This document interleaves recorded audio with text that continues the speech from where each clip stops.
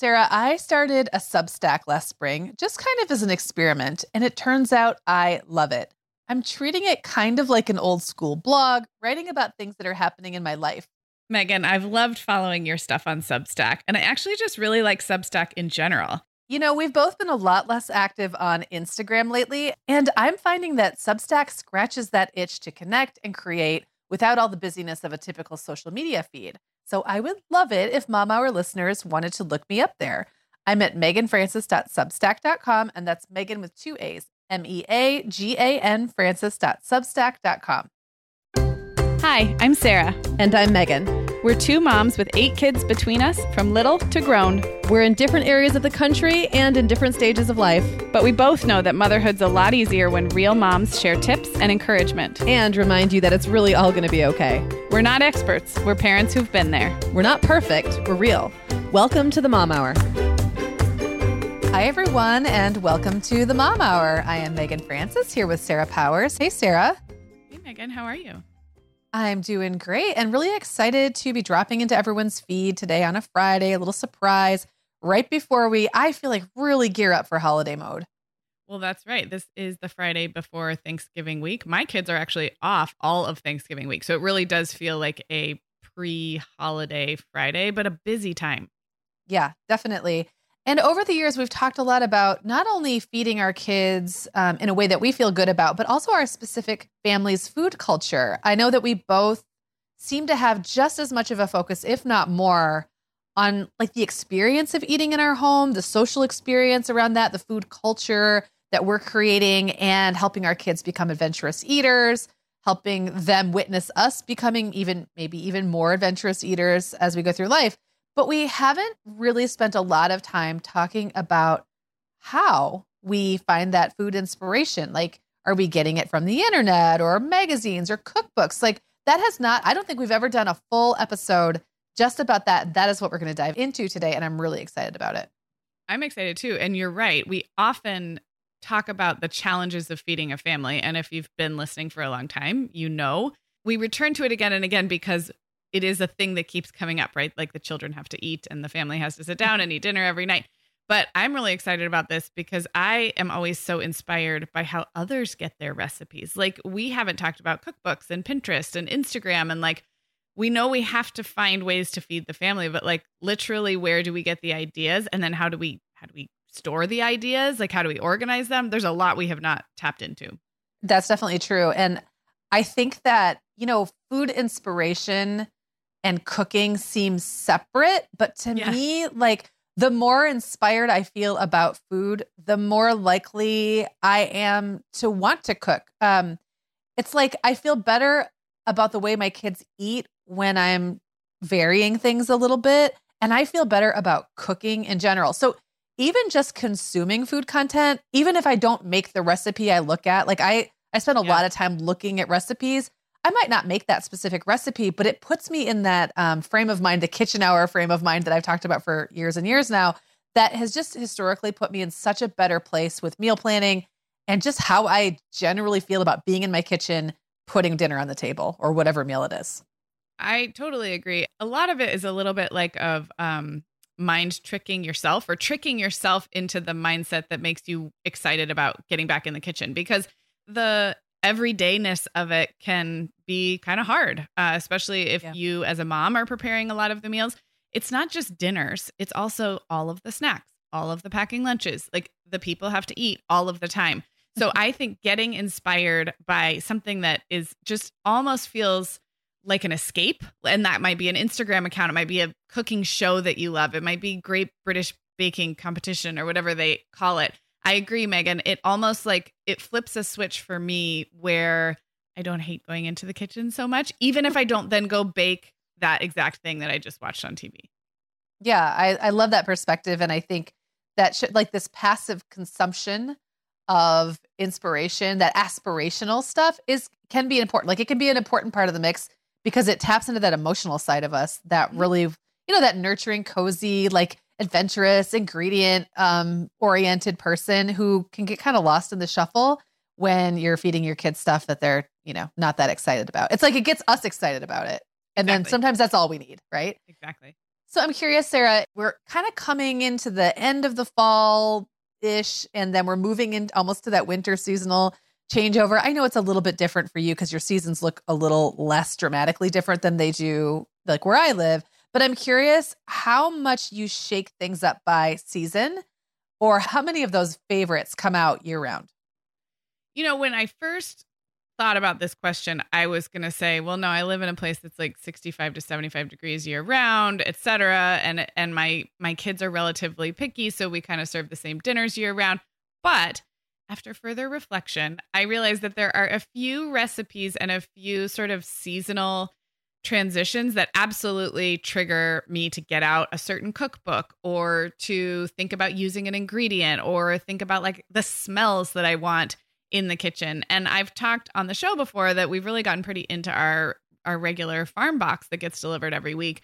So we're eating a lot more seasonally now than we have for several years. And so there's a seasonality to the way I think about cooking in the kitchen. I wouldn't say it's like, okay, now it's November 21st, I'm going to get out my holiday binder or something. And I think it's awesome if moms out there really have those, like, here's your chili recipes for the winter, and here's the things you love to grill in the summer. I don't think of it that way, but I do think of smells and spices and like a general feeling to the seasons that does work its way into my menus. Yeah, I was going to ask you how doing the farm box has maybe influenced the way that you cook year round, because you're right, even in California, the produce does change. It is still seasonal. So there's that aspect of it. Like, you're literally eating the things that are abundant in your area at any given time because it's being, brought to you. But also, even if you didn't do that, even if you were shopping out of the freezer section at the grocery store, it does feel a little more on brand to eat something with squash or pumpkin in it in November than it does in like May. There's just a difference to the way we feel. Like, you look around you and you're influenced by what you see on TV, what you see in the store, like what other people are cooking. Like, for me, like a quick bread is very much a fall winter thing. It wouldn't occur to me to make like a pumpkin bread in June, even though I could still go to the store and buy a can of pumpkin. It's like, right. It doesn't really change my ability to do it, but it changes my desire to do it. So I guess for me, it's kind of a mix. I have my staples that I'll lean on year round, but they sort of have a seasonal flair. There usually is more of an in-season vegetable, which does mean in the winter I have to get creative or go with something that's not in season. But like, whenever there are things in season in Michigan, you will see that reflected up in the bounty upon my table. And then when it's not, then it starts to look a little bland. Like, that's when it's just like a lot of, I feel like, starches. It's a lot of carrots and tubers and things like that. But that's kind of a fun thing to think about, because it does look so different depending where you live. And I guess like how broad your cooking background is and how broad your recipe arsenal is. Right. And I think too that since we're focusing today on inspiration, I think literally weather changes, and you don't have to live in a perfect 4-season climate to get weather changes, because I lived in Arizona and definitely had changes in the weather. But a weather change can be a source of inspiration for your menu, even if, like you said, you're not eating all locally or shopping from the local farm, simply by the fact that like you wear different clothes, your house is a different temperature. So I think coming back to that idea of inspiration, we need all the little inspiration triggers, or like switches that we can get, because they inspire us to look for something different. Yeah. Well, we know that feeding a family healthily while also keeping a positive attitude about the time and energy we're putting into our meal planning and cooking can be a lot. So we're really excited to introduce you to the sponsor of this episode, Healthy Eating Research. Yeah, Megan, well, as we said, we've done a lot of food episodes over the years, and we've touched on several times how some of our kids are pickier than others. So as listeners, you all know that new food reluctance is super common in kids. Yeah, but just because we know it's normal doesn't mean we don't still stress about it. And that's why we're so impressed by the new nutrition recommendations from Healthy Eating Research. So instead of just talking about what kids should be eating, they really dig into how we can help our families develop healthy habits around food and mealtime. Later in the show, I'll be talking to Megan Lott, the Deputy Director of Healthy Eating Research. She's a registered dietitian and a mom of 3 young kids, so she totally gets what it's really like to feed a family. she has some super smart and practical advice for all of us parents to try at home. And I think you're all going to really get a lot out of our conversation. You can follow at Healthy Eating Research on Instagram for great tips on helping your kids eat healthfully.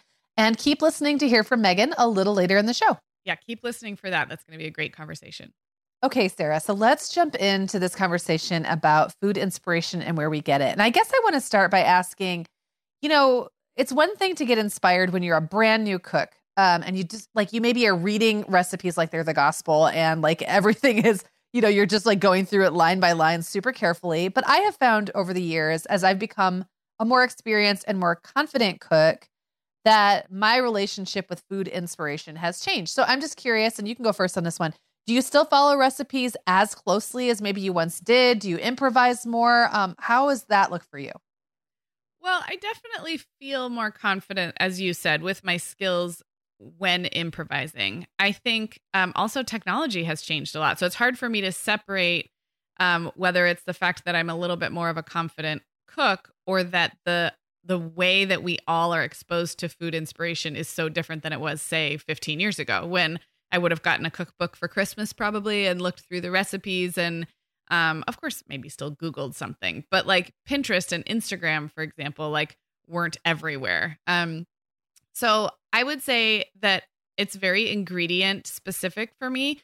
I often get inspired by wanting to try a specific type of dish or having an ingredient that I'd like to learn how to use. And then that will inform where and how I search for a recipe. And I will still follow a recipe like I'm a rule follower, right? So I do love to learn the how you're supposed to, cook a butternut squash, for example, or like I'm going to follow this recipe for a particular type of soup I've never made before. And I'll definitely still stick to a recipe when something is new. But like you said, I think I feel more confident if I'm out of something, just making a substitution. I mean, I ask my Google in my kitchen sometimes, like, hey, Google, like, what can I substitute for this? And like, she'll have an answer. So yeah, it has changed over the years. Yeah, I definitely improvise a lot and much more than I used to. When I was very insecure about my ability to do literally anything, there was like a lot of obsessing over recipes. I would say now the recipes are more of a jumping off point. I will glance at it, see if I have all the stuff. If I have I've gotten better at knowing what I need to have and what's kind of, just sort of like would be nice to have, but not completely necessary. And that's particularly true when it comes to things like spices and seasonings or like swapping out a different cooking oil, or even like a protein, or something that's along the same lines. I'm also one of those people who always has like 3 jars of cumin, but none of something else that I need. And I'm like, how did this even happen? I know for a fact I bought paprika. Did I use it all? Is that possible? So there's always a little bit of that. It's like my pantry is a mystery situation that I just kind of go and I'm like, ooh, what do I have? It's always different. So I've gotten really good at that. Now, I will say one area where I'm still not super confident improvising is technique. I don't feel like I have great knife skills. I don't feel like I'm great with like how temperature and cooking length work together, especially if it's meat. And it feels less forgiving. Like searing, I always feel like I'm second guessing myself when I'm searing. So like I have a few recipes, like braising is really forgiving. It's just low and slow. I can have it go all day. That's fine. Very confident. But if I'm using like dry heat on like a chicken or something or a pork tenderloin, or if I'm pan frying or sauteing, if I'm cooking fish, I always feel like I am really like still hyper focused on the technique and worried the whole time I'm not getting it right. So that's one area where even though I've been cooking all this time and every meal involves both technique and flavor, I've gotten really comfortable with the flavor and not as comfortable with the technique. Yeah, that's a good distinction. Yeah. I would say the same for me. And maybe that's one place where I could lean in more on inspiration and be like, okay, well, maybe I should watch a couple videos of people doing this stuff so I can get it into my head. Right. Because I know there's just like knowledge you can have, like about a piece of fish, for example. If you have that knowledge about the best way to cook a piece of fish, like that knowledge, it doesn't change that much from recipe to recipe, but I've never focused that much on that learning. So that's a good way to think about my next level of inspiration, I suppose. Yeah.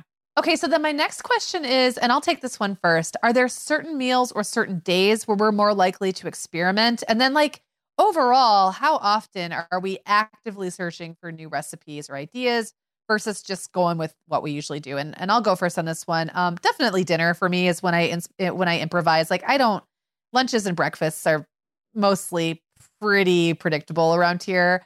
I tend to be more in the kitchen on Sundays and Mondays. Those tend to be the days where I'm just more domestically inclined. So, that kind of goes along with experimenting. You have to have time and space to do those kinds of things. And I would say I go out of my way to look for new recipes or inspiration about once a month. Honestly, I buy magazines kind of a lot still, and we'll talk about that more, like specific inspiration in the second half of the episode. But when I decide it's time to go buy a few magazines, that's when I think about what food might look like coming up. If it's not quite that often, like if it's, it's probably not literally every month, then it tends to be when the seasons are changing, because that's when I usually get inspired to go look for new ideas and new things. How about you? Yeah. Well, longtime listeners know that I have a wonderful partner in the kitchen who cooks at least probably 75% of our dinners. So my husband is actually the dinner cook a lot of the time. I think from a food planning and prep, like if you divided all food related household jobs up, we're probably 50-50. But in the making of dinner, it's like 80-20. And I say that because I'm thinking, oh gosh, like, do I look for dinner inspiration? Not really. We've done an episode recently on how we do our weekly meal plan, but that's different than looking for like, oh, hey, let's try something new. When we do it, it's usually together. And often it would be because we alternate Sunday dinners with my family. So my parents will host and then we'll host. And that's often a time where, as long as we have a time on the weekend to think about it, we'll say like, oh, let's do something a little different. Let's do something a little more interesting. And it might start with the protein. And then what haven't we done in a while? And then we might go recipe hunting, just a simple Google search or pulling out some recipe books that we already have or something we remember that we made a long time ago that was so good. So I would say Sunday dinners are a naturally recurring opportunity to get creative. The weeknight stuff tends to be pretty same with the stage of life we're in right now. And then in terms of how often I'm looking for inspiration, I think of Instagram, honestly, because it's kind of like my preferred social media platform.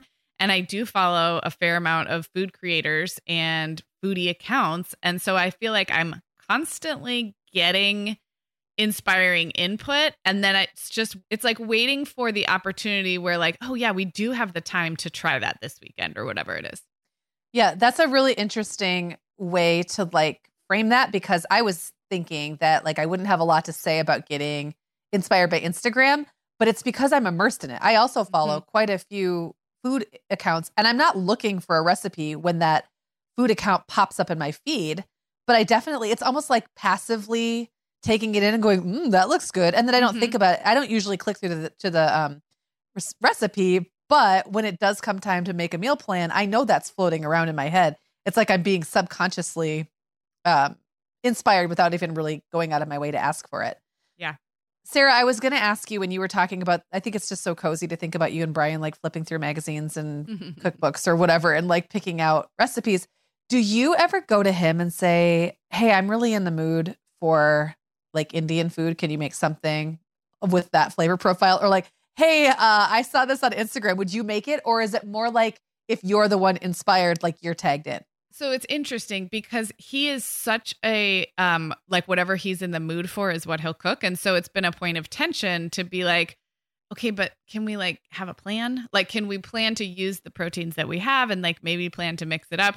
So I think I have never gone to him and said, I'm in the mood for this. Can you make it? But I definitely am the one to say like, hey, let's think about what we haven't had in a while, or let's think if we can do something different than, because I do like the variety. And I think it's not that he doesn't like variety, but he literally just asks himself, like, what do I feel like making tonight? And then he does that. And that might be same for a while, or he might get a wild hair and do something really creative. Whereas I want to be intentional about the creativity, if that makes sense.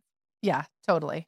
Okay, Sarah, one more question. And this one is more about the organizational side of things. So, it's kind of predictable that I won't have a whole lot of great tips to share here. But the question is, how do you save and store recipes? And I also think looking back to the way our families of origin did this is always fun and interesting. because it was very different back then. And I'll go first on this. Like growing up, my mom had a recipe tin with little index cards in it. I still remember. She got me one of those like in my early marriage. I think I used it for a few years and then internet happened in my life and I kind of stopped using it. I also had these cookbooks and I also have still one of these rattling around where you would write the recipe on an index card and then tuck it into like these sleeves. So it was like a way to have your own recipes in a book, but you know what I mean? And again, I used those a lot when I was first married. And then that kind of got replaced by just more haphazard ways of collecting stuff. And so, I mean, I'm just not always great about it. So I have like stacks of printouts and ripped out magazine pages. I have zero digital organization. I often will Google and then hope that Google will tell me about the recipe I already used. You know how it'll be like the link is a different color or it'll say you last. Purple link. Yes, the purple link. Or it'll be like you last visited this on whatever date. And I'm like, ooh, that's probably when I made this. But sometimes if you make the mistake of clicking multiple links before you decide which one you want, you can never be sure that was the one. I have actually Googled my own recipes. Like I have written recipes online before of like things I make all the time. And then I've gone a few years back when I was blogging a lot. Then I went a few years without making like my quiche or like my potato salad or whatever, which is usually like an amalgam of several other people's recipes. But I finally dialed it in the way I really loved it, wrote it down, like blogged it, forgot it. And I go Google myself to find it because I don't have them saved anywhere. So Sarah, I'm hopeful that you have better actual ideas for how to do this here, but maybe you don't. Maybe this isn't important to you.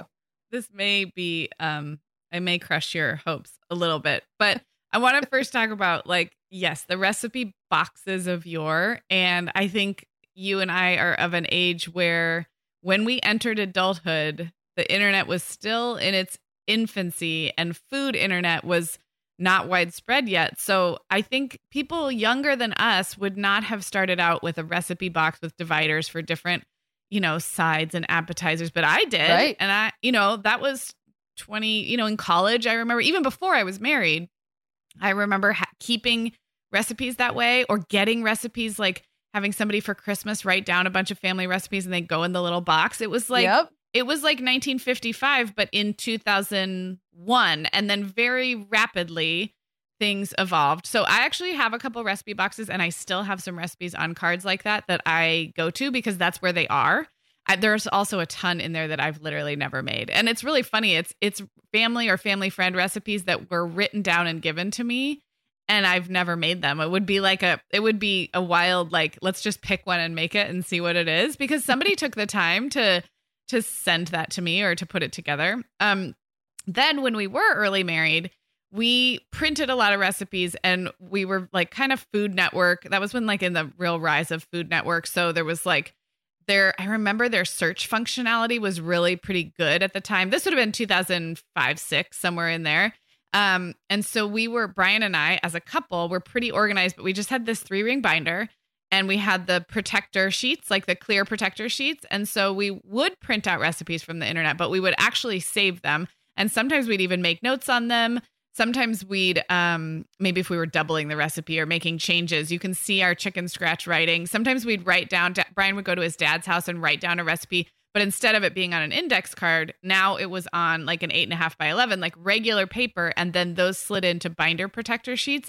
And that binder we still use. I always meant to make it look a little nicer, maybe give it some dividers. It's a little overstuffed. There's definitely printouts in there that we made once and never made again, but there are some longtime standards in there. So that I would say has become our kind of Powers Family recipe binder, but it's not in great shape. Like it's not well organized, but I think if the measure is, does it serve its purpose? Like, do we reach for it when we need to remember something? And we do. We'll flip through and find what we need. So there's that. And then now, like in the now times, I'm pretty much like you. I wish I could say I'm better. We just Google stuff. And, I've gotten a lot less discriminating about like, I think going back to what you said about how confident are we that if we don't get the exact recipe, we can at least glance and be like, oh, okay, I could take it from here. And I think because of that confidence, I'm less fixated on finding the exact right recipe. Whereas I used to be a little bit more discerning about that. Like, I don't want just anything from allrecipes.com. How do I know this is good? Right. And I don't feel that way anymore. I just am like, well, just show me something and I'll approximate the rest. And if it makes sense, like you can look at a recipe now, I think, and you'll know if it makes sense or not. Like you have that intuition about it because you've got more experience. You look at something, you're like, wait, this cook time makes no sense. Or like, why would they have that ingredient or whatever? So your BS meter is already tuned. Yes. To not let lower quality recipes through. I will say it can get tricky if you find a recipe that is amazing and knocks it out of the park. And if you're not careful about saving that, right, then it would matter. If you're really trying to find, like, we had a pumpkin muffin recipe with this like streusel topping. This happens a lot with us with baking because my kids bake a lot. And we will just Google something and we'll just try the first thing that comes up. But like there was one pumpkin muffin recipe that was so good. I thought about it all year long. I was like, I can't wait to make those again when it feels seasonally appropriate. And we did find it. But like that was one where I did not want just any pumpkin muffin recipe. Like I really wanted that one because it just was so delicious. Well, maybe our listeners will have some more tips on this because I was just thinking last night, Eric and I made cauliflower soup and we're both adamant that there was a better cauliflower soup recipe that we made like a year ago. And that since then we've been using this like slightly substandard one. It's still fine. And maybe we're also both messing. Maybe we're both improvising too much and screwing up the original. But I feel like the first one we had was amazing. And then we've been like, it's really simple. It's like 5 ingredients, but we're like, it's just not as good as it was. Like, what's going on? And Sarah, your comment about it like was like, it was like 1955 until it was like 2010. Yes. It's like things really didn't change very much for a very long time. Like the basic way that people got, shared, and stored recipes was very similar decade after decade, and then suddenly changed. And I really think for me, when I shifted from those little cards to like internet printouts was when the technology got better for blogging recipes and you could pop them out. Like, you know, it'll say like jump to recipe or print it like a printer friendly and all that. That back in like the year 2000, let's say, didn't exist. So if you went to a blog and went to go print out, at least it didn't exist for like small websites. I think probably, you know, a big food website maybe had that, but you would print out the entire HTML blog page. Sometimes if it wasn't a blog, it was like a website. You would print everything on that page. So if you're like a 30-year-old, you know, mom listening to this right now, wondering how things looked when your mom was doing it in early internet, that's probably about how it looked. Like you would print someone's entire website because you wanted the one recipe, or you'd have to do the thing where you like highlight and then right click and only print the selected text. Very, very different in those days. I love it so much. All right. So I'm really excited for everybody to get to know Megan Lott, who I got to chat with for a few minutes. She's a registered dietitian, a mom of 3 kids. She has 8-year-old twins and a 5-year-old. So she is in this with us. She's a working mom. And she is Deputy Director for Healthy Eating Research, our sponsor for this episode. And she's here to talk about these tips for families that are much more about the how of getting our kids to try new foods and be adventurous in their eating, much less about the what. And I thought our conversation was so encouraging to me. It definitely made me want to get back in the habit of presenting my kids with some unfamiliar flavors, even as they're getting older. So it was a great conversation. Another really interesting thing about Megan Lott is that she has celiac disease and one of her kids has food allergies. So she's really got that perspective of having to make things work for her family in a way that, like, you know, minimizes the stress on her, is a way of feeding her kids she feels really good about, that they'll actually eat. There's just a lot going on. Every family has their unique needs and their unique, you know, things that make dinner time or mealtime in general challenging. So I love that she addressed some of that. And she also talks about some of her food inspiration, which was really fun. That was fun. All right, let's dive into my chat with Megan Lott. Hi, Megan. Welcome to the Mom Hour. Hi, thanks for having me. So glad to have you here today. We're talking about getting inspired in the kitchen, and we're talking about feeding our families healthfully. I think this can be really overwhelming, and there are like 10 million different pieces of advice out there. Could you maybe distill down a few goals that you think parents should be working toward when we're trying to raise healthy, independent eaters? Well, the research has really shown us, Sarah, that childhood is a critical period for the development of eating behaviors and habits that last into adulthood.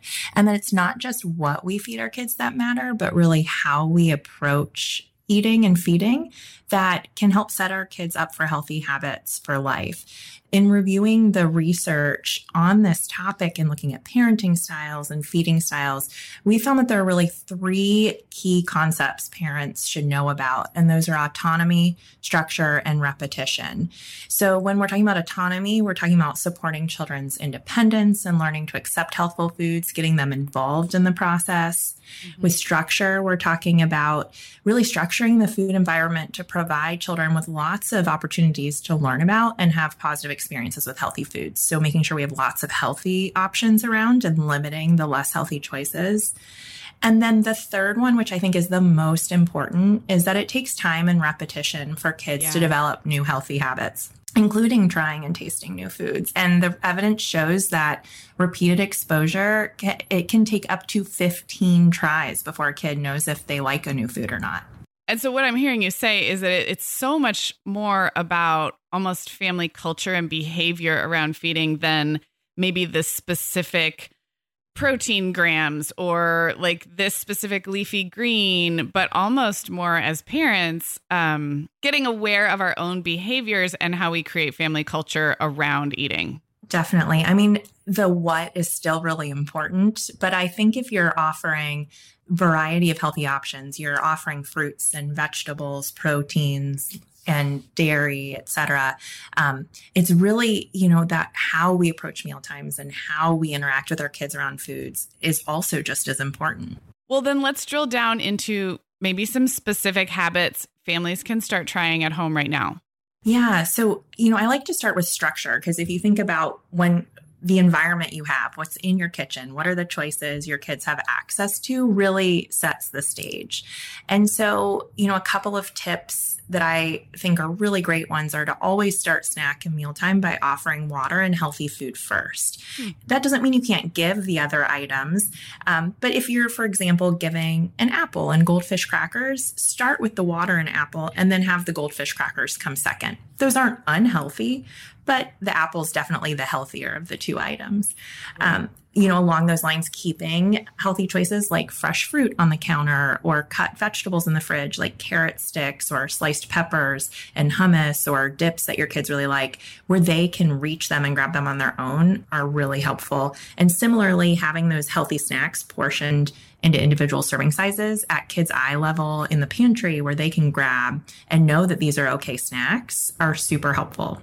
I love this because I know as a mom, sometimes I get discouraged. I will talk myself out of doing what you're saying because I've already started like, well, they're not going to eat it. This bowl of cucumbers is going to go to waste. I'll just put out the crackers because I know XYZ. And so what you're reminding me is that repeated exposure and almost just, we don't have to say it. We don't have to say, eat the cucumbers first and then I'll put out the crackers. It can be it can be like a show not tell situation where it just happens that those fresh fruits and veggies appear magically in, finger food size pieces. And then, a few minutes later, the rest comes out. So I think that's super actionable and something moms can start doing without it being majorly disruptive to snack time.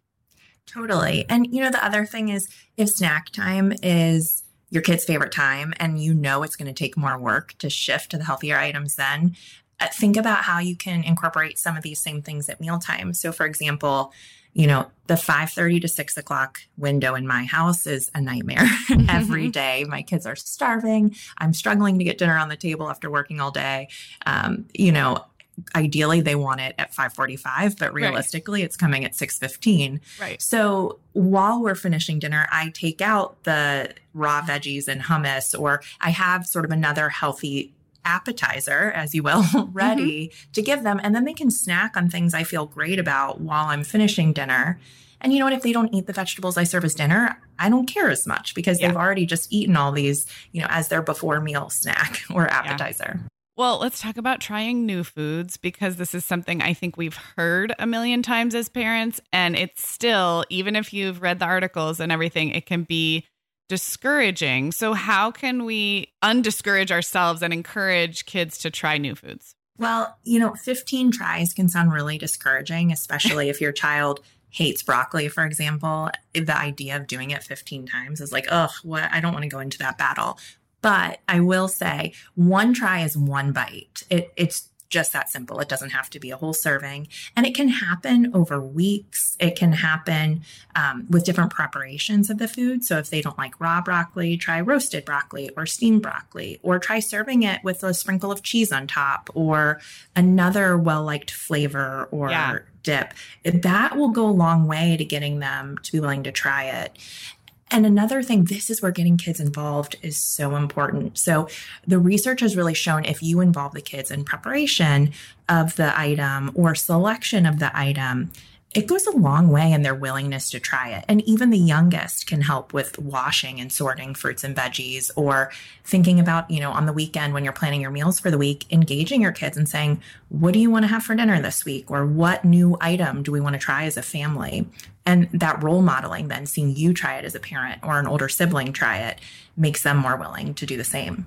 Something that's been really helpful in my family is we get a farm box from a local farm, and we don't always know what's coming in it. Actually, I get a little email telling me, but I don't have control over it. And sometimes there are really crazy or interesting fruits and vegetables in there grown locally. And I think my kids have seen us as adults be like, oh, never had this before. Don't know what to do with it. Let's look up a recipe. Let's cut it open and see what it looks like inside. So I think if I'm putting myself in a kid's shoes, like all vegetables are like that. All new foods are like that because they just haven't had as much experience. So I love that.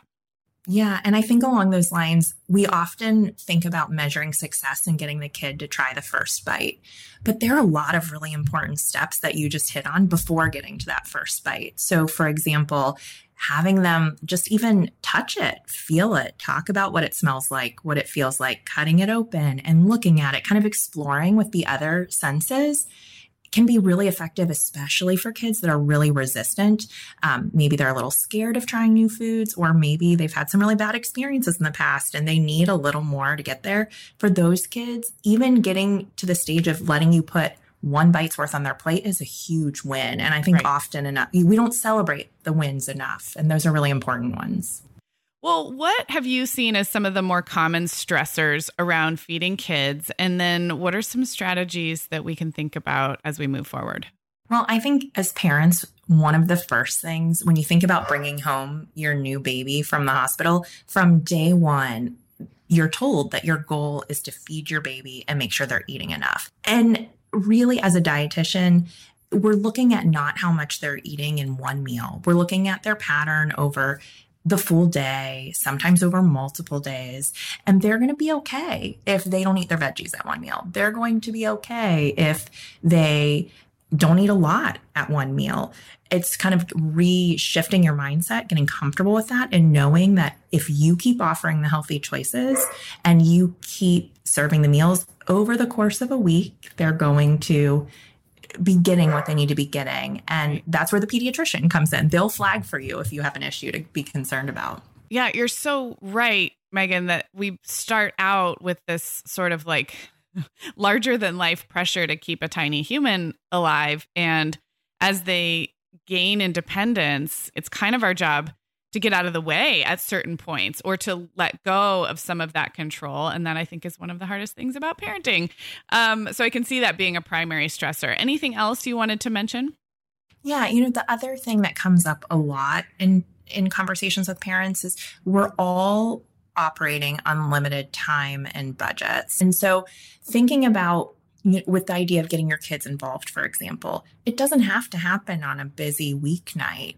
Those are the kinds of things in our house we really save for weekends. So really think about this in a way that works with your family's lifestyle and what time you have available. And then with budgets, we have lots of tips on our website at healthyeatingresearch.org about how to eat healthy on a budget. And there's also a lot of great resources out there in general. MyPlate.gov has some great ideas and resources for shopping on a budget. There are ways to do it, but those I think are some of the biggest challenges we hear from most families. Right. Well, before we wrap up this episode, we are talking about getting re-inspired as moms, as meal preparers and meal creators. So I would just love to know you personally, where do you get your cooking inspiration? Is it like cookbooks or Instagram? What's going on in your kitchen lately and where do you find inspiration? I would say I go most frequently to Pinterest. I just love being able to put in one ingredient search and coming up with tons of ideas. But I also have found during COVID, I've really started following the New York Times food section just because they have so many great recipes. And at first I was a bit intimidated thinking, oh, these are going to be really complicated or need really expensive ingredients. And I have found that that's not the case for most of them. So a lot of times I'm using these recipes as inspiration, but really making them my own and adapting them to meet our family's needs. And I love the ones especially that are like, you can put out ingredients and everyone gets to make their own, whether it's make your own pizza or like make your own rice bowl or make your own salad. And those are some of my kids' favorites too, because they have total control over what goes on it. I agree. I think if we can iterate that 4 out of 7 nights a week, like it's a different cuisine or different flavor profile, it is a lot of that can be prepped ahead as well. A lot of it can be done really affordably. So I will co-sign that. Well, Megan, this was really helpful. Really fun to chat with you today. Anything else you want to leave our listeners with? Any first step that you would encourage moms listening to take? I think the most important thing is just don't give up, because there are nights where it's okay to give up. But when thinking about the long run, it's definitely a marathon, not a sprint. There are nights I've thrown the towel in myself and said, forget it, just eat whatever you want. I'm too tired to fight tonight. Yeah. But over time, if you keep persevering and you keep offering the healthy options, you're going to see those shifts in patterns. But it really is about just time and patience and trying to keep the conversations around mealtime as fun and unstressful as possible. Okay, Sarah, thank you so much for talking with Megan. That was such a great conversation. And I think it was probably really helpful to all the listeners, definitely for me. Okay, so now we're going to jump into the nitty gritty of where we're getting this inspiration. So we started kind of talking a little more generically, a little more generally about how we get inspired to cook and what we get inspired to cook. But we're just going to bang through some of the different sources of inspiration that we may or may not actually lean on because not everybody uses all the same resources. So let's start with magazines or newspapers. I'll go first on this one. Like, believe it or not, I still sit down about once a month and tear out recipes when I buy magazines. And I use them mostly as inspiration. I'm not like cooking every recipe. Sometimes I just tear the picture out. And you know how some magazines, like the picture is in a different spot from the actual recipe, or like half the recipe's on the back of the picture and the rest is continued somewhere else. Sometimes I don't even bother ripping them out. Often you can find those same recipes online anyway. So like if I tore something out of Better Homes and Gardens and I only tore out the picture just to remind me later I want to make that, there's a pretty good chance I can find that exact recipe online because they publish in both places. So it's really more for me just to have a visual. And like honestly, ritual, it sounds like. It is. It's a total ritual. Like I will pour a cup of tea or a glass of wine. I sit at the kitchen island. I leaf through the magazine. I read the content. And then when I see something pretty, I rip it out. And it's just something that I love to do. I have to mention that my sister was watching me do that not too long ago.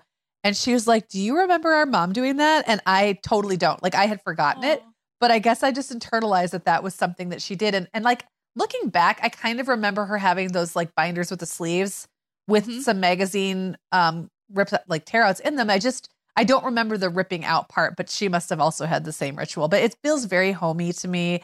Like like I said, about once a month, I get this itch to just go buy a couple home magazines and just spend some time flipping through them. And, I don't often make the projects. I just like to look. It's aspirational. It is not, it's even like a step above inspiration. My boyfriend, Eric, also eats low carb. And I've actually had a lot of fun looking through magazines, pulling a recipe out and saying like, okay, how can I take this Martha Stewart Living recipe and turn it into something keto friendly? And that's actually been like a fun challenge for me because there's like a whole different ingredient list when you're dealing with that, like different flours and sweeteners and all kinds of things. And so like, that's been another kind of fun challenge, but it really, for me, starts with the magazine. How about you? Do you still do that at all? Not like you at all. I love listening to you talk about that because it does sound so cozy and such like a way to make a physical, tactile experience out of that like recipe searching. The times that I do this are totally seasonal. The last few years, I have gotten a lot of enjoyment out of buying those expensive newsstand, like holiday or holiday meal themed magazines. Like the $15 ones? Yes. Like the one-off. Yes. And yeah. I will have them around the house and the kids really like to look at them. I actually did that when I was coming home from Chicago in October, even though it was early in the season. I was picking up little airport gifts for the kids. And for my 13-year-old, there's just not as much that she wants. And I thought she would love a holiday baking and a holiday crafting, like nice. I think they were Good Housekeeping, but they're like the really nice, glossy, like pricier, one time in the season only. And those are still, they're out every day, and the kids are looking at the holiday baking and the holiday cooking. So I would say it's very seasonal for me. It tends to be like a little splurge on one of those magazines that's almost like a cookbook in and of itself. But then I don't tear out because the whole thing is usually more, it's almost like a glossy cookbook. I mean, that's kind of what they're meant for. And I have done that the last few years, and we'll also save them year to year. So that almost just sits on the shelf with our cookbooks. So in terms of tearing out, I'm going to say no. I do not currently tear out recipes of anything. But you still like magazines. I do. Not as much as you. I feel like those feel like little mini cookbooks, and I occasionally buy those and use those differently because they're more condensed, like they're more specific to that season or that, whatever it is, that like specialty. So like they live on their own. They're like a one and done. Like they're like a encapsulated thing. Well, what about social media or Pinterest? We already kind of talked about the accidental inspiration, the passive inspiration that happens with like Instagram. But what about Pinterest, or what about even using Instagram in a more methodical way? How does that look for you? Well, so I'll start with Instagram, and then say a little bit about Pinterest, but I do use the save feature in Instagram, which is my version of Pinterest because I'm not a Pinterest user. But if you click the little save in the bottom right corner, as of now, Instagram always loves to change things. A little thing will pop up that says save to a collection, and you can have different collections based on different things. And so I've definitely had a recipe board. It's like a Pinterest board, but it's in your Instagram saves. And then this is nerdy, but won't surprise you. In my weekly Todoist, like in my weekly tasks that automatically pop up, I have a reminder on Saturdays to look at my Instagram saves, because one thing that'll happen is I will save something and then never go look at it again because I'm in that social media scrolling headspace when I save it. What is ever going to prompt me to remember that I saved, like a really good, yummy salad recipe? Like I'm never going to remember that, but it's part of my weekly recurring tasks to just go in and be like, oh, what did I save this week? And I can see it all. Sometimes it's not always food related, but if I have a collection that is for food, then that might then inspire me to put that on the meal plan. So it's all kind of linked together. And I do think that, like you said, the constant exposure to yummy food on Instagram is a nice side benefit, but it's not the thing that's going to get me to like get out of my comfort zone and try a new recipe. There has to be a little bit more of a trigger for that to occur. So that's how I've done it. I mean, Pinterest is so lovely for those who use it and love it. And I know we have listeners listening who are like, hello, guys, you can have a whole Pinterest board for recipes you want to try and recipes you have tried and recipe fails and, Thanksgiving 2021. And it does appeal to my organizational brain. It appeals to my desire to like categorize things and create a system. I just don't care for Pinterest. I don't care to be on there. And I have had trouble historically with like the pictures are pretty, so you can pin things for visual inspiration. But like then the link won't work, or the link goes to someone's crappy blog from 2011. So I know half of you are yelling at your speakers right now because I get that it works for a lot of people, but it's not for me. So everything you just said about Pinterest, I like many people, I went through a Pinterest recipe kick in like 2012, maybe 2011, like back when it was really getting off the ground. What I started to notice was happening was that I was in this eternal loop where I kept getting the same visuals. And I know this has probably changed as Pinterest has grown, but I felt like I hit the end of Pinterest almost like I was just getting fed the same stuff over and over. And then, like you said, you'd click it and it's old because once it's in the system, it lives forever. Like people just keep pinning it over and over. And so yeah, you'd end up in like this really dated website that now there's a million pop-ups on. Like the experience control was really difficult because the picture's beautiful, but what you're going to get when you click the picture is like a mystery. At least the last time I used it, and I will be honest that I have not used Pinterest with any regularity. I logged in like a few days ago, and my last activity on there, like where I pinned something, was 7 years ago. So yeah, it's been a minute. So I don't know that that's the case anymore, but I found it frustrating. And then again, like that pretty picture, you might try the recipe and it might be terrible and you don't have the quality control. Just ask Clara, who I made a rainbow cake in a jar that I found. I could only find this recipe on Pinterest. And she has asked me she asked me that night, she was 4 years old. She asked me never to make that again. Oh my gosh. And then asked me every year for several years, please, Mom, don't ever make me those rainbow cakes in a jar again. And then still brings it up. So it's like, I could never get past it. Okay. Well, let's talk about something a little more old school, and that's cookbooks. I know that the way people relate to cookbooks has probably changed, but they still really serve a purpose. So do you have any favorites? I will say, Sarah, that I got The Joy of Cooking when I got married. I still use it every now and then. I don't rely on it nearly as much as I used to, but it's like a security blanket that I have in my kitchen. I just know that if I need a solid recipe, it's in there. And then I do have a few like inspiring cookbooks that have beautiful photos that sometimes I just flip through. I just don't cook out of them that much anymore. How about you? Right. Well, my equivalent to that would be the America's Test Kitchen family cookbook. It's the red one. America's Test Kitchen has a lot, but this is the one that's binder style, similar to Joy of Cooking or the Better Homes, like the old school ones. It's just kind of like a modern take on that. You can learn how to do anything in there. And I've always loved America's Test Kitchen because I love their how-tos and almost the why behind the how-to. We've given that as gifts. So that is kind of like the go-to main one that we have. We have a lot of cookbooks, Megan, that we don't look at regularly. And I'm realizing recording this episode that like, part of it is the way we get inspired versus the way we actually cook. There's like a missing link a little bit.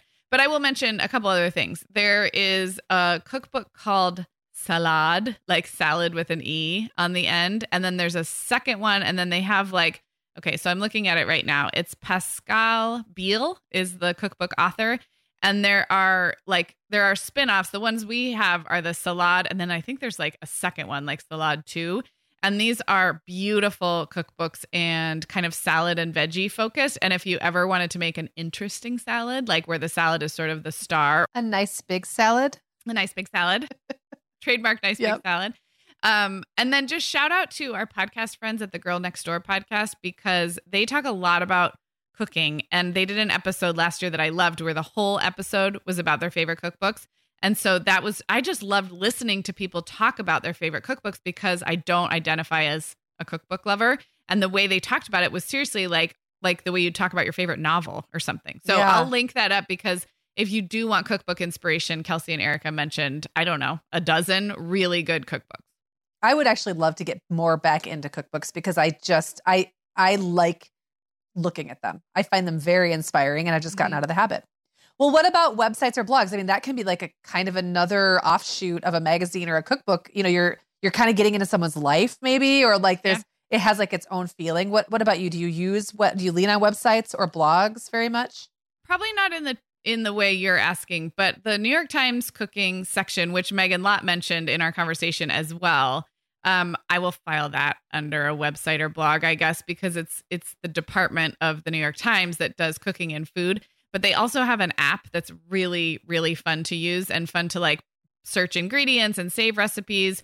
So the New York Times cooking app, which is subscription, but sometimes it comes with your New York Times subscription. So you can look into that. We have paid for it and gotten a lot out of it. Like I said, back in the day, I was like a big Food Network, or remember it was foodtv.com, I think even was the URL, but it was the website for the Food Network. And, you know, I was pretty into like Ina Garten and Giada De Laurentiis. And like we had our people that we kind of followed through Food Network. Now I'm not sure what what the 2021 version of that would be for me. But podcasts are how I get a lot of my information. Our friends at Didn't I Just Feed You, Stacey and Megan, I follow them both personally on Instagram and so now I'm back at Instagram again. But just because they are bloggers and online recipe creators. And often it's the Instagrammers that I follow where I'm like, oh, I actually want to go check out that person's recipe blog but it's because I've seen it on the socials. So now it's just a loop, I guess. Well, I was just going to say, it's so interesting because I was going to, but I follow I don't follow all recipes. Like I'll check in with allrecipes.com or whatever, or like a recipe blog for a really specific dietary need, like keto recipes or like dairy free if I'm cooking that way for somebody.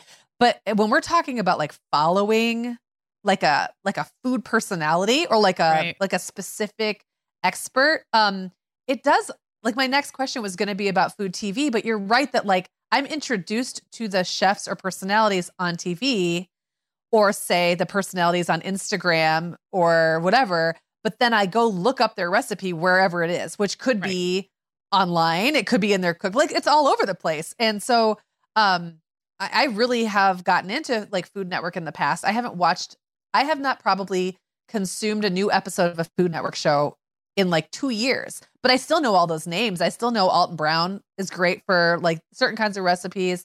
And it also depends what I'm looking for. Like, am I really wanting to experiment, or do I just want to like make a pot roast? And side note, somebody in our Facebook group recently asked me for my pot roast recipe, and I meant to sit down and respond, but I really couldn't think how, because like at this point, it's kind of like a little bit of Ree Drummond, a little bit of Paula Deen, a little bit of Alton Brown, and then a lot Megan Francis, because over the years, I just improvised based on whatever was in front of me. And then now it is what it is. And it's not really any one of those things. So maybe at some point you can like inspire yourself even. Yeah, exactly. Well, and it is cool to think about how recipes evolve over time. And I know we're going to touch on like family recipes, but I would argue that even Alton Brown and Ree Drummond, like they want their food out there making people happy and working its way into people's family cultures. So unless we're talking about some chef at some restaurant whose thing is done an exact way, I actually think that's kind of cool. That the inspiration is just the inspiration, and then it kind of becomes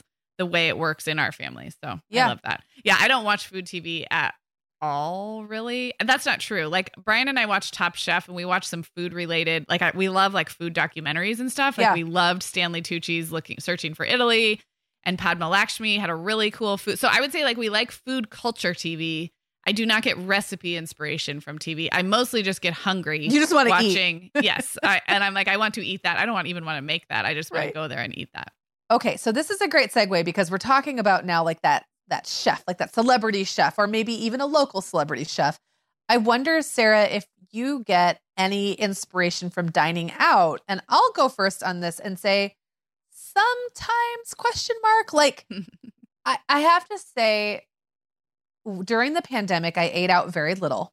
And then when I started going out to eat again, it was a very different experience. Like, you know, menus are limited. The food got more expensive. I was out of my element. I wasn't used to doing it. And I have kind of found myself more picky about restaurant food and a little more disappointed with it.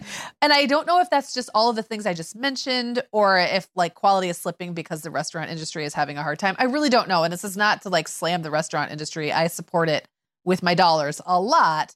But I will say it just got me really thinking about when I go to a restaurant, like what am I looking for that excites me? And what do I not care about? And I narrowed it down to two things: sauces and salads. So the two things that get me really excited, what makes a restaurant meal worth it for me and like exciting and inspiring, is if they made a basic food with some amazing sauce. And by sauce, I mean, I could be talking about a chutney or like a salsa or something like that, a verde sauce, something like that. But it could also be a cream sauce. It could be like a lemon sauce. Like, to me, that's something I have not as a cook mastered, or like even really thought to try that hard at. And it makes a big difference. If you make something with a really great sauce, it makes almost anything, it like elevates almost anything. And they're not typically that hard to make. So it has inspired me in general. It's not like I go home from the restaurant and think, I'm going to make that exact meal. But I just think, how could I be more mindful about, you know, incorporating sauces into meals at home? And then salads, you know, we've talked about salads a lot and how a salad at the restaurant always tastes better than salad at home. But if I go out of my way to buy the same stuff they use at the restaurant, if I make my own dressings, like you really can make a really good salad at home. It's just that I don't typically have all the stuff, or like I don't want to take the extra 3 minutes to make the dressing. And so those are two places I'm just trying to let myself get inspired, which means I order a little bit differently in restaurants now, because I'm almost ordering with those two things in mind, like to try those two things. Yeah, I like that. I mean, I feel very inspired when I go to restaurants to go to more restaurants. Like I love dining out. I love the experience of it. I love the food, but I also love the service experience. And it's been a real joy of moving back to my hometown that has a lot more independently owned restaurants at different price points. And I've talked a little bit about that on other episodes. So I get extreme joy in dining out. There have been a few times where we've eaten something out, and especially it's often Brian and I together where we're like, ooh, this, like, we could do this. Like we could emulate this or like do a nod to this at home. But I would say that's few and far between. So I think dining out serves to keep me excited about food and flavors. Maybe it should and could work its way into the home menu planning a little bit more. Yeah. Well, and I think that you are also in an area where you probably just have a lot more options than I do, as far as like locally. Because when I go into a different city, I get excited too. And it's not necessarily that the food's better. It's just different. And when you live in a small town where it's like you keep going to the same places, I do find that even going like 10 minutes out of my way around here, though, does open up other options and gets me excited again. Can I tell you a quick fact that I have no idea if it's true? Yeah. I love maybe true facts. Yeah, well, I'm telling you, this is like one of those, like, this is like a hearsay thing. I heard one time that Santa Barbara, the town where I live, has more restaurants per capita than anywhere in the country besides New York City. So it's like New York City and then Santa Barbara in terms of number of restaurants per capita per number of people who live here. And I have no independent verification of that. But I've always said that we have a ton of restaurants. And we're a very touristy place and there's a lot of people passing through and all that. But we do have a ton of restaurants and most of them are not chains. So that we have a ton of independently owned restaurants, which is very, very cool. And no idea if that statistic is true. Well, now everyone will go right to their Google machine and find out, right? All right. One more question for us both, Sarah. And that is just how old family recipes play into our food inspiration. You want to go first on this one? Sure. And I think I'll kind of end where we began, which is holidays and seasonal transitions can often sort of remind me of a way that I ate growing up, or maybe a way that we ate at the grandparents for Christmas. So I think when it comes to big holidays, absolutely, old family recipes are part of how I think about what that feeling of that holiday is. I think in the everyday feeding of my family, there are probably ways that food culture and history shows up that I'm not even aware of. Like the way that you said you tear magazines tear recipes out of magazines, the way your mom did. And I'm sure that there are little things that I do that are because my mom did them and my grandma did them. But I think that's kind of where it stops. Yeah.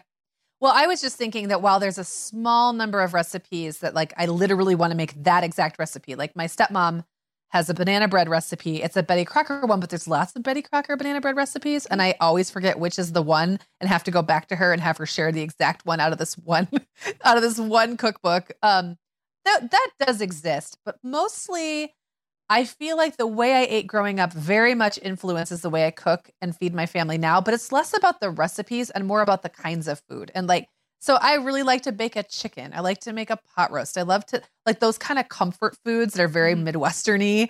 And just the way I prepare and serve them, I think are like influenced by the way I ate growing up or the way I remember, my grandma or my mom cooking.